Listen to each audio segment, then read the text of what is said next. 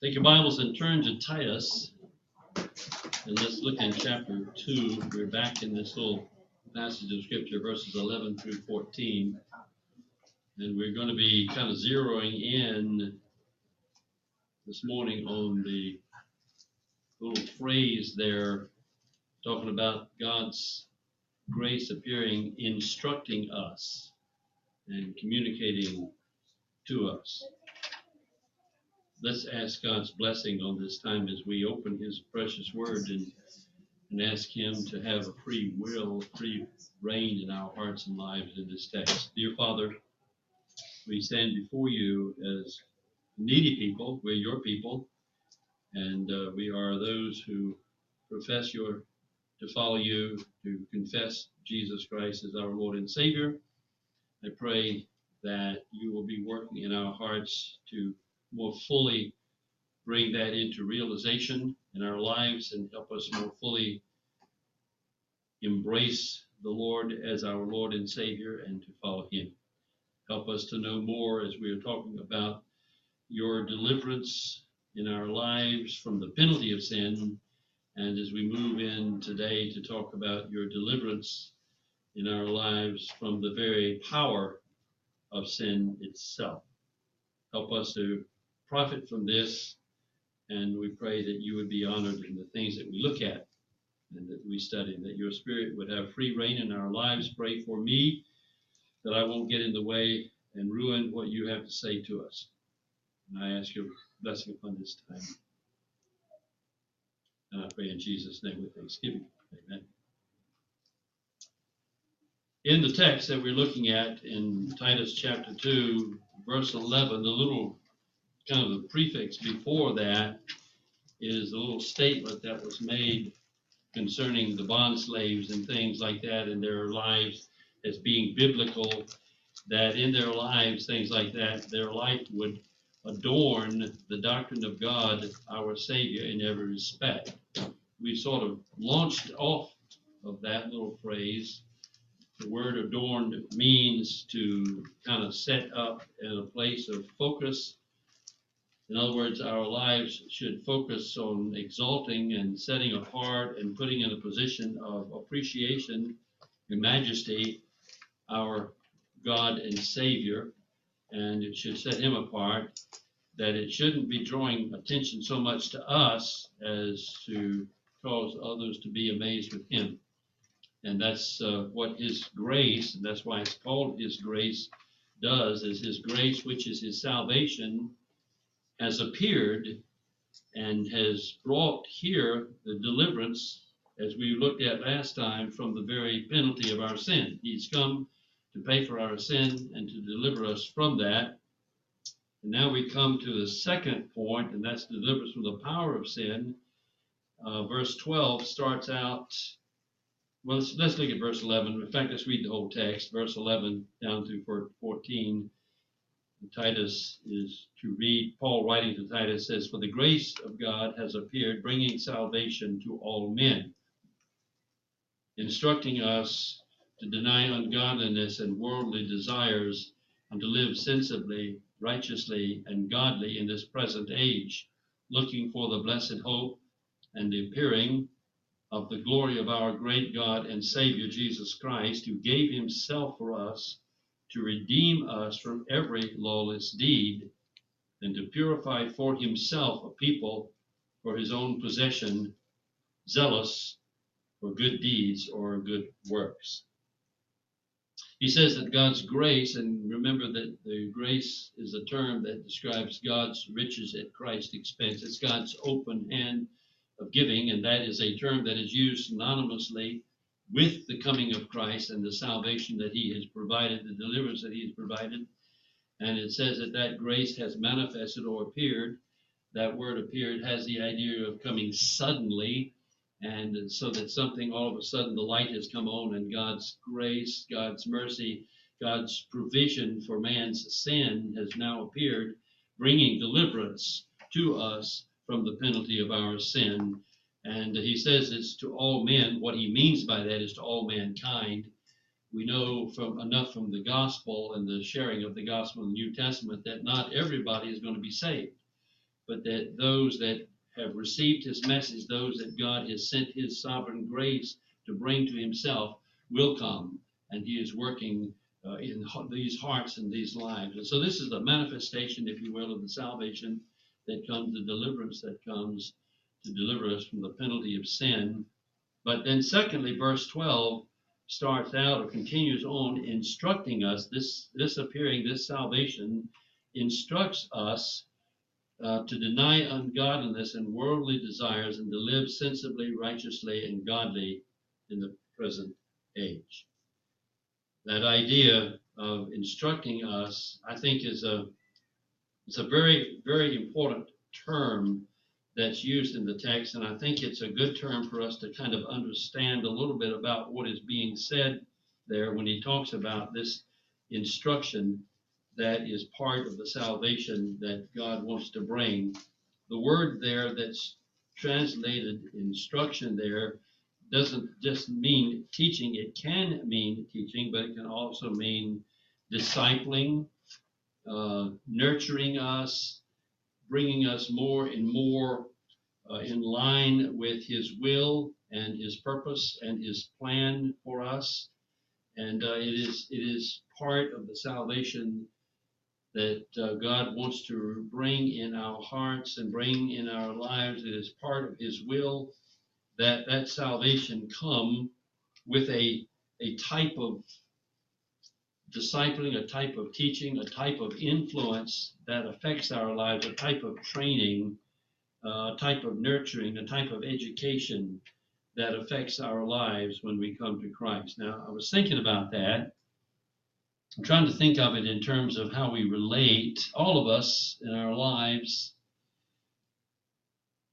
judge, formulate, direct our lives according to some purpose or information or intention in our lives. We live, and we live many times for our self-centered indulgence, our self-centered happiness.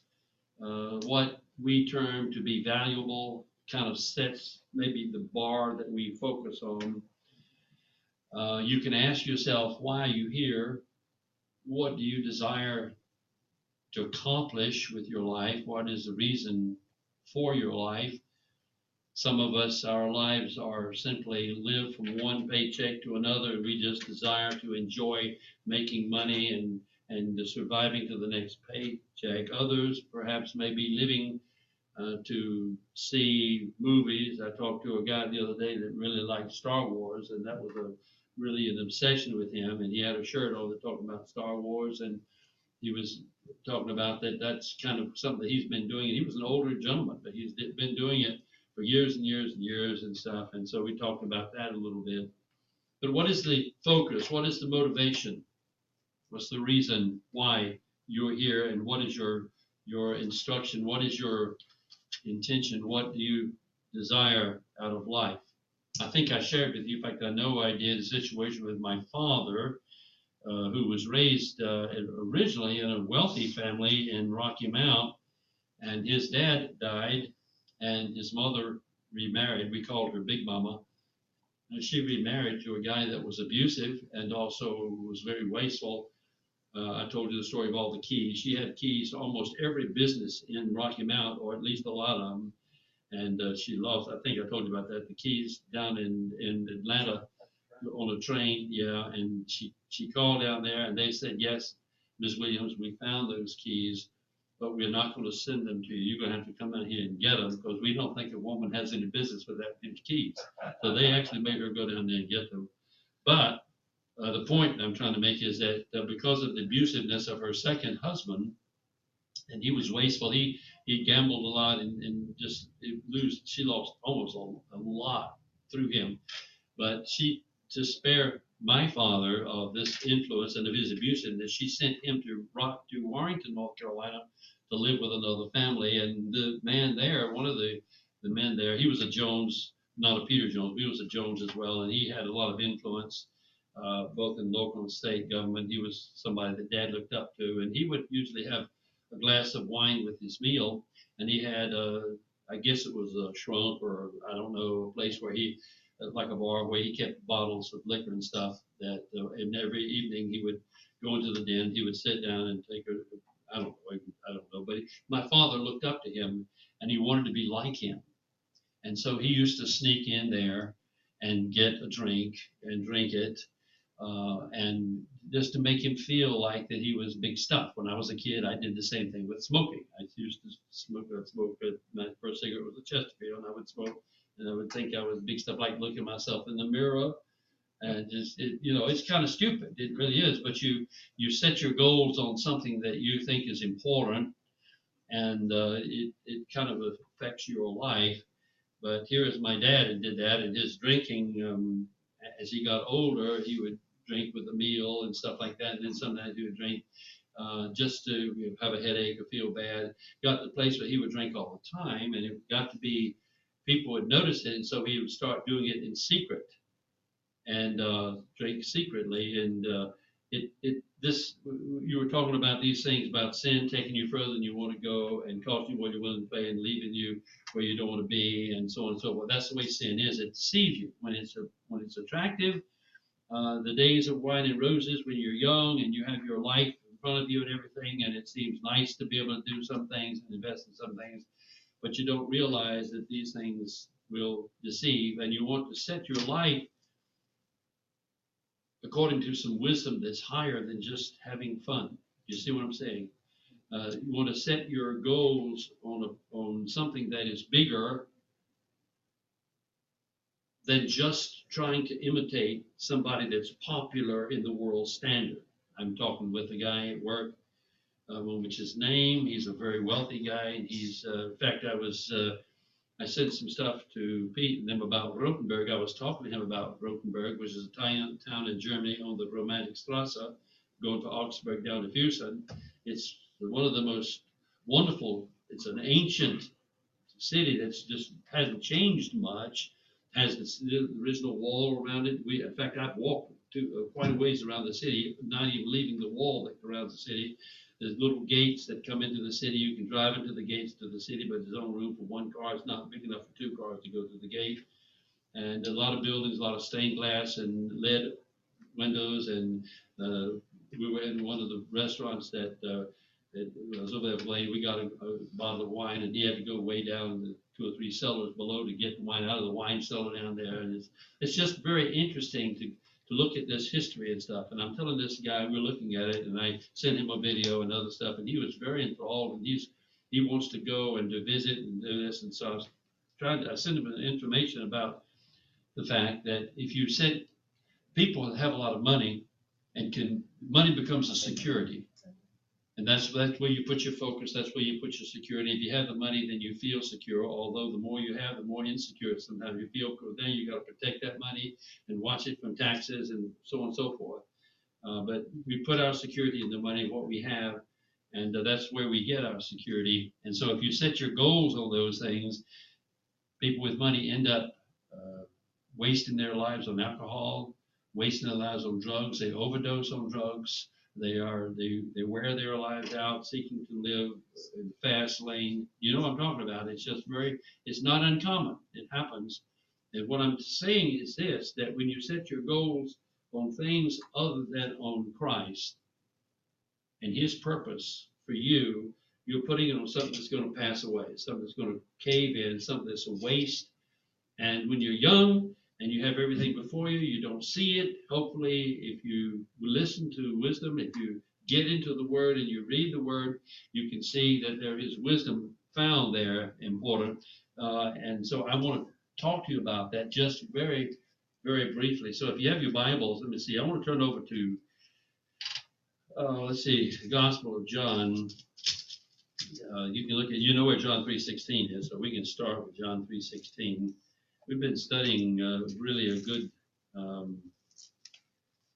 book, the Gospel of John. By the way, I don't know if this is the right time to say it, but while I'm gone, I've asked Pete if he would take the morning service and continue his study in John in the morning service, and doing the Sunday school, maybe we can finish up those John MacArthur DVDs on Isaiah. And we're going to back up. I'm going to ask you to back up to the first one, to number 5, because some of you missed it, 5 and 6, and going right through. It's really good. But in John's gospel, and I just say that because Pete's been doing a masterful job, and I think of the gospel of John. I appreciate it very much. John 3:16 starts out, "For God so loved the world that he gave his uniquely born or only begotten Son, that whosoever believes in him shall not perish, but have everlasting life." And here is this you know it well. I have a New Testament in my study that was given to me by my grandmother when I was a kid, and her heart was really burdened for us grandkids, and she wrote down, this is to me from grandmother with bestest love, and she wrote down John 3:16, and then she turned over to the passage, she underlined the passage in my New Testament. The New Testament I had by name Peter, I think it was Peter Jones III. It could have been Peter Lee Jones III, but it was inscribed in gold lettering on the front, which means that she went to a lot of trouble to pick the New Testament out. And back then, and that was easily 50 years ago, it probably was a little bit more difficult to get the Bibles inscribed. I don't know, but I imagine it was. Anyway, she went through a lot of effort to have that printed up and bought and to me. And that's just because this was important to her. And it was something you want to give. And you want to do that. I was talking to Brian. He's talking about Everett's birthday, which I'm probably not going to be able to go to. But I was trying to get an idea of what to get him. And I asked him about a picture Bible that he could use. And the reason I'm doing it is because the kids are younger. You want to get something that you can use to direct their hearts to things that matter. It's just really, really important. I think he said they have one already. So, but the point is that you want to do what you can to direct your life to things that really matter. And that's what he's saying here, that whoever believes in him will not perish, but have eternal life. For God did not send his Son into the world to judge the world. That is, he didn't send his Son, you could say he didn't send his Son to the world to bring the world to trial or to make the final judicial system about the world. That's coming, but he didn't send his Son into the world at this point to bring us before trial. He is the one that will be judging, but he didn't come to judge at this time. He didn't come to bring us to trial. He didn't come to sit out and point out where we are going to hell, but rather that the world might be saved or delivered through him. So he sent his Son. This is what John is saying. I'm reading from John chapter 3. He who believes in him, that means continuously believes in him, is not brought to trial, is not brought under condemnation, but he who does not believe, does not continually embrace, does not continually judge him or continually believe in him, has been brought to trial already. Now this is talking about living, and this is talking about people, and if you have rejected him, if you turned your back on him, verse 36 says you're already under the wrath of God. This is a pretty serious thing.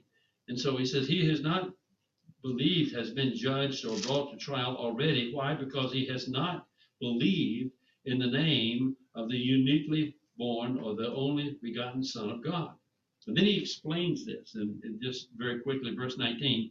And this is the trial, this is the evaluation, this is the judgment, if you will,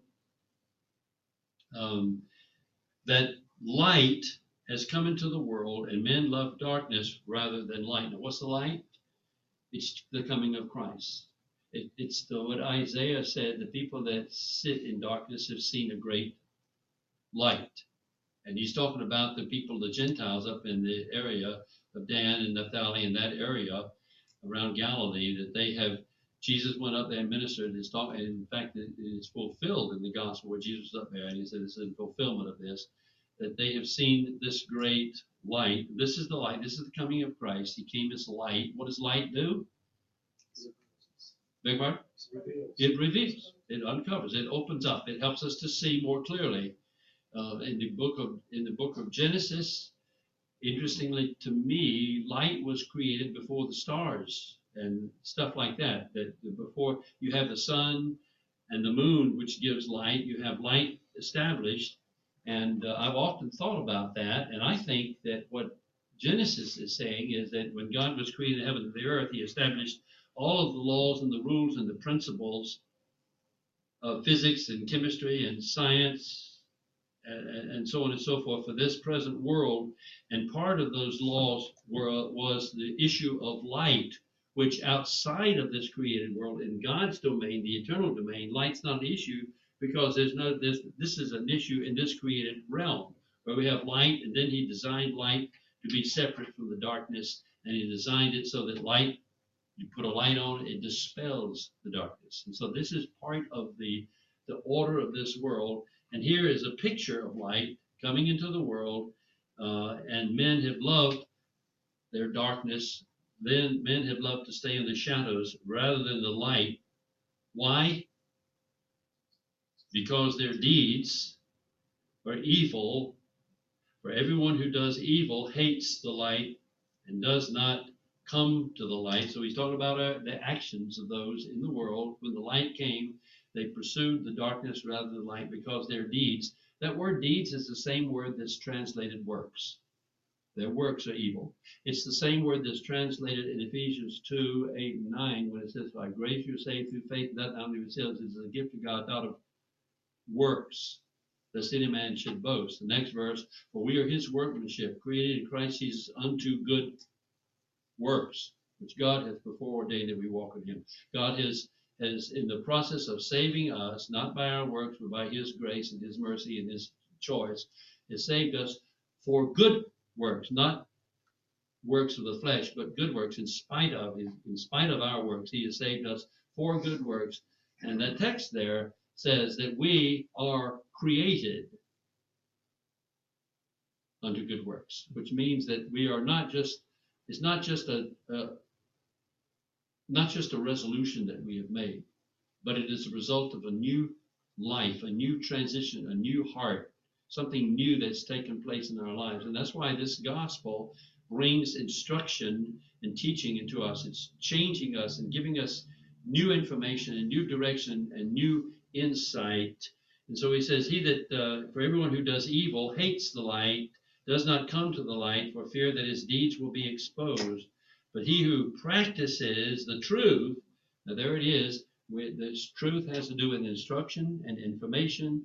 He who practices the truth, who practices the instruction, who practices the things that God gives us in this word, who practices the truth, comes to the light so that his, here's again the word works, so that his works will be, the idea of manifest means to be made clear, comes to the light so that his deeds, his works will be manifested, that they have been wrought in God. So we have the light here, the life that is mentioned, and the life that is mentioned here is a life that is running, either running to the light because of his life has been instructed by God's word, and he's embracing the truth of God's word, or he's running from the light because of his deeds. His works are evil, and they are perverted, and so on and so forth.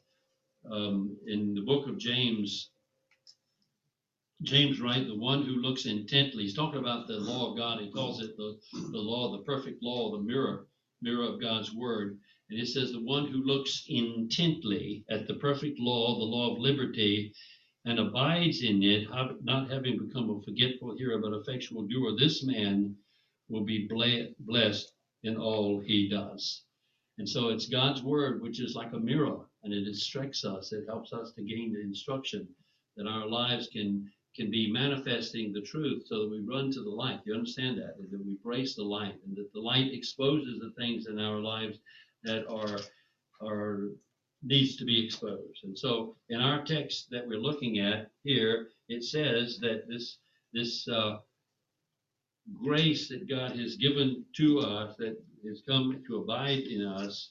Let me get the text. It says, the grace of God has appeared, bringing salvation to all men, and that appearance of God's grace and God's salvation is instructing us and changing us, and it's instructing us to do some things, and we're going to look at that, but I'm not going to look at it this time. I'm going to look at it next time. But here it is. It's talking about instructing us. Paul writes the church in Corinth. I think this is very, very instructive. It's a very important verse because sometimes we fail to realize that our relationship with the Lord is not simply dependent upon us. We preach to people, we try to relate to people, and we pray that people will respond, but actually we should be praying that God will open the hearts, because it is not man's ability to respond unless the Lord opens their heart. Paul writes in 1 Corinthians 2, who knows the person's thoughts except the spirit of that person? And that makes sense. We understand that. You don't know what your dog was thinking. I don't know what my cats were thinking. The only way you know is what a person is thinking is because you have a personal spirit, a spirit like a person, so you can relate that way. And that's kind of what he's saying here. Also, no one comprehends the thoughts of God except the Spirit of God. And now we receive not the spirit of the world, but the Spirit that is from God, that we might understand the things freely given to us for God. So God's Spirit comes into us and works in our hearts, works in our lives. It helps to clarify some of the things that belong to God, some of the things that relate to the Lord, that they are foolish as otherwise, but he comes in to do that so that we might understand the things freely given to us by God. And we impart this in words. Paul says, not by words taught by human wisdom, but those taught by the Spirit, interpreting spiritual truths to those who are spiritual. And this is important because there are a lot of things that don't make sense to us when we start looking at the Christian life and why we would do certain things and other things, except that we have an understanding that the purpose and the direction that God has given to us is that which gives us real hope and real life and real purpose, not just living for the moment, the pleasure, which is what I did for years and years and years, and it was not productive. And it's important to see that. So he teaches these things, these interpreting spiritual truths to those that are spiritual. The natural person, the person who does not know the Lord, does not have the Spirit of God, does not accept the things of the Spirit of God. And that's the story of my life, and it's the story of your life too, until Christ came and opened your heart. You don't accept it. It's foolishness. It doesn't make sense. It's not something that you embrace until the Lord begins to open your heart. Accept the things of the Spirit. For those, they are foolishness to him, and he's not able to understand them, because these things are things that are spiritually discerned. And then in that text, if you jump down to verse 16, he says, but we have the mind of Christ. We have the understanding of Christ. We have his mind because we have his Spirit, and he interprets God's word to us. We looked at Ephesians chapter 2, verse 8 and 9, about grace you've been saved. But Ephesians verse 1 of chapter 2 starts out this way. He said, you who were dead in your transgressions and sins. So that Paul is writing now to the church at Ephesus, and he's reminding them that all of us in our former state were dead in our response to God and to Christ, and we had no ability to really grasp these things. You were dead in trespasses and sins, in which you formerly walked according to the course of this world, according to the prince of the power of the air, of the spirit that is now working in the sons of disobedience. Among them, we too all formerly lived in the lust of our flesh, indulging the desires of the flesh and of the mind, and we were by nature children of wrath, even as the rest. Verse 4. But God, aren't you glad?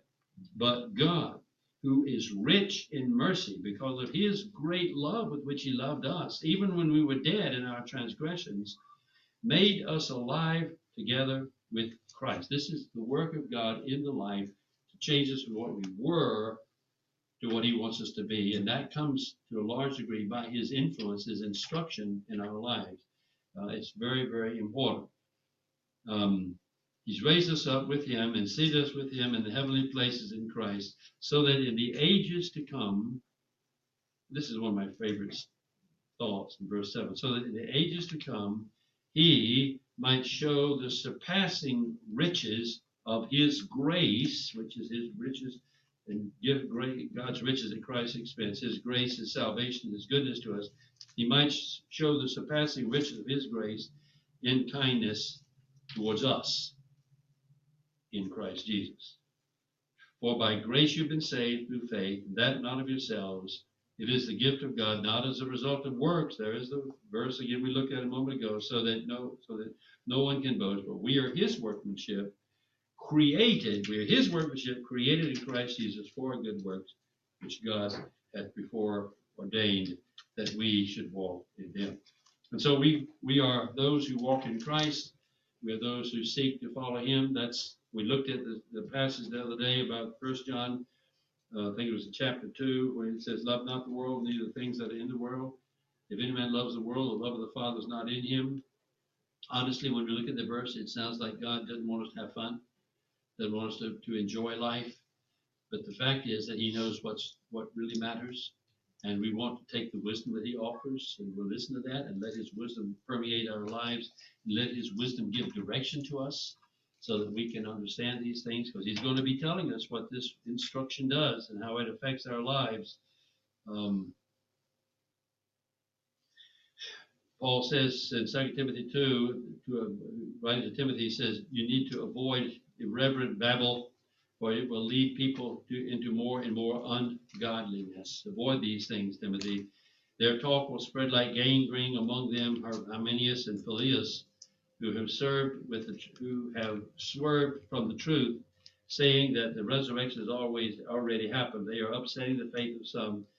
But God's firm foundation stands bearing this seal. God knows those who are his. Let everyone who names the name of Christ then depart from evil. So the instruction, the direction is for those of us who know him, is that we are to turn from sin, turn from depravity, turn from these things, and let God's word instruct us and direct us to follow him and to please him and to serve him. I think of 2 Corinthians 5:17, which was one of the first verses that I memorized thanks to the navigators, and that is that if any man be in Christ, he is a new creature.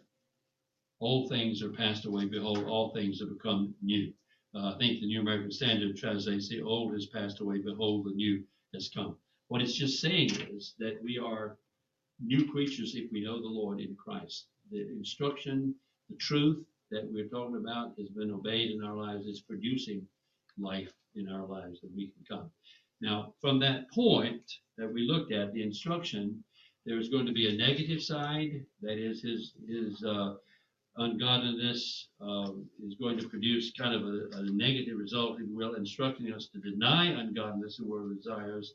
And there's going to be a positive side, and that is to live sensibly, righteously, and godly in the present age. I'm not going to look at it today. I'm not ready for that. But just to be thinking about this, your purpose for living, your direction and goal for life, I think it's really important to think about that. Sometimes we don't like to think about that. Sometimes I just was wanting to have as much fun as I could and live for myself. And I guess there are a lot of people that are doing that, and they're finding that as they get older, that pursuit becomes more and more enslaving, and they become less able to break away from that. Now, that's compounded with the fact that they're not able to break away from it anyway until the Spirit of God works in their heart. But you have that.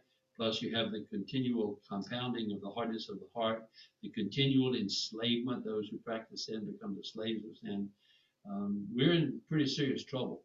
So what I counsel you is, and that's what I told my friend who I think I was talking to you about, who was interested in Rotenberg and wanted to go, and he has plenty of money and he can go and do what he wants. And they were telling him that it's not easy to break away from that. But it's easier now if you take your Bible and read your Bible. I gave him a Bible. I gave him a Proper Study Bible.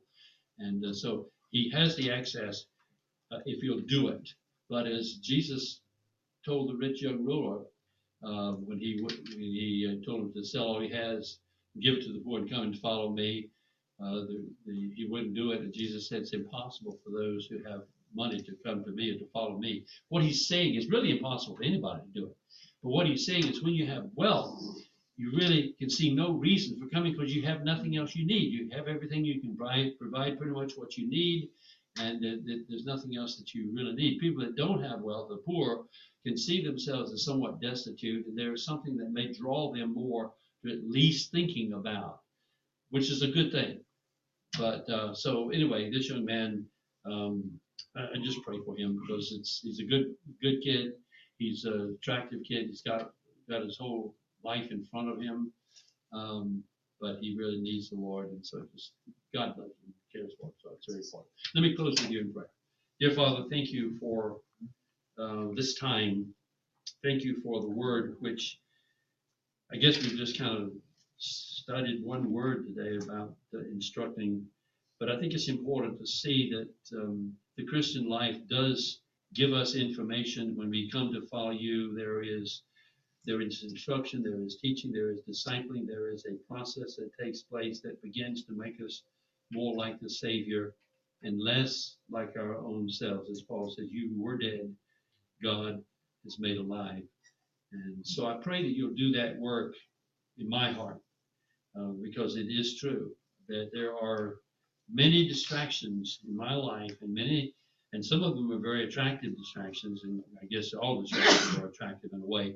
But I pray that you'll help us to focus clearly on the real important issues that matter to life and pursue those things with all of our heart, knowing that we can't really change ourselves. Only you can do that, but we can put ourselves in an environment where your word can speak to us and it can influence us. Help us to do that.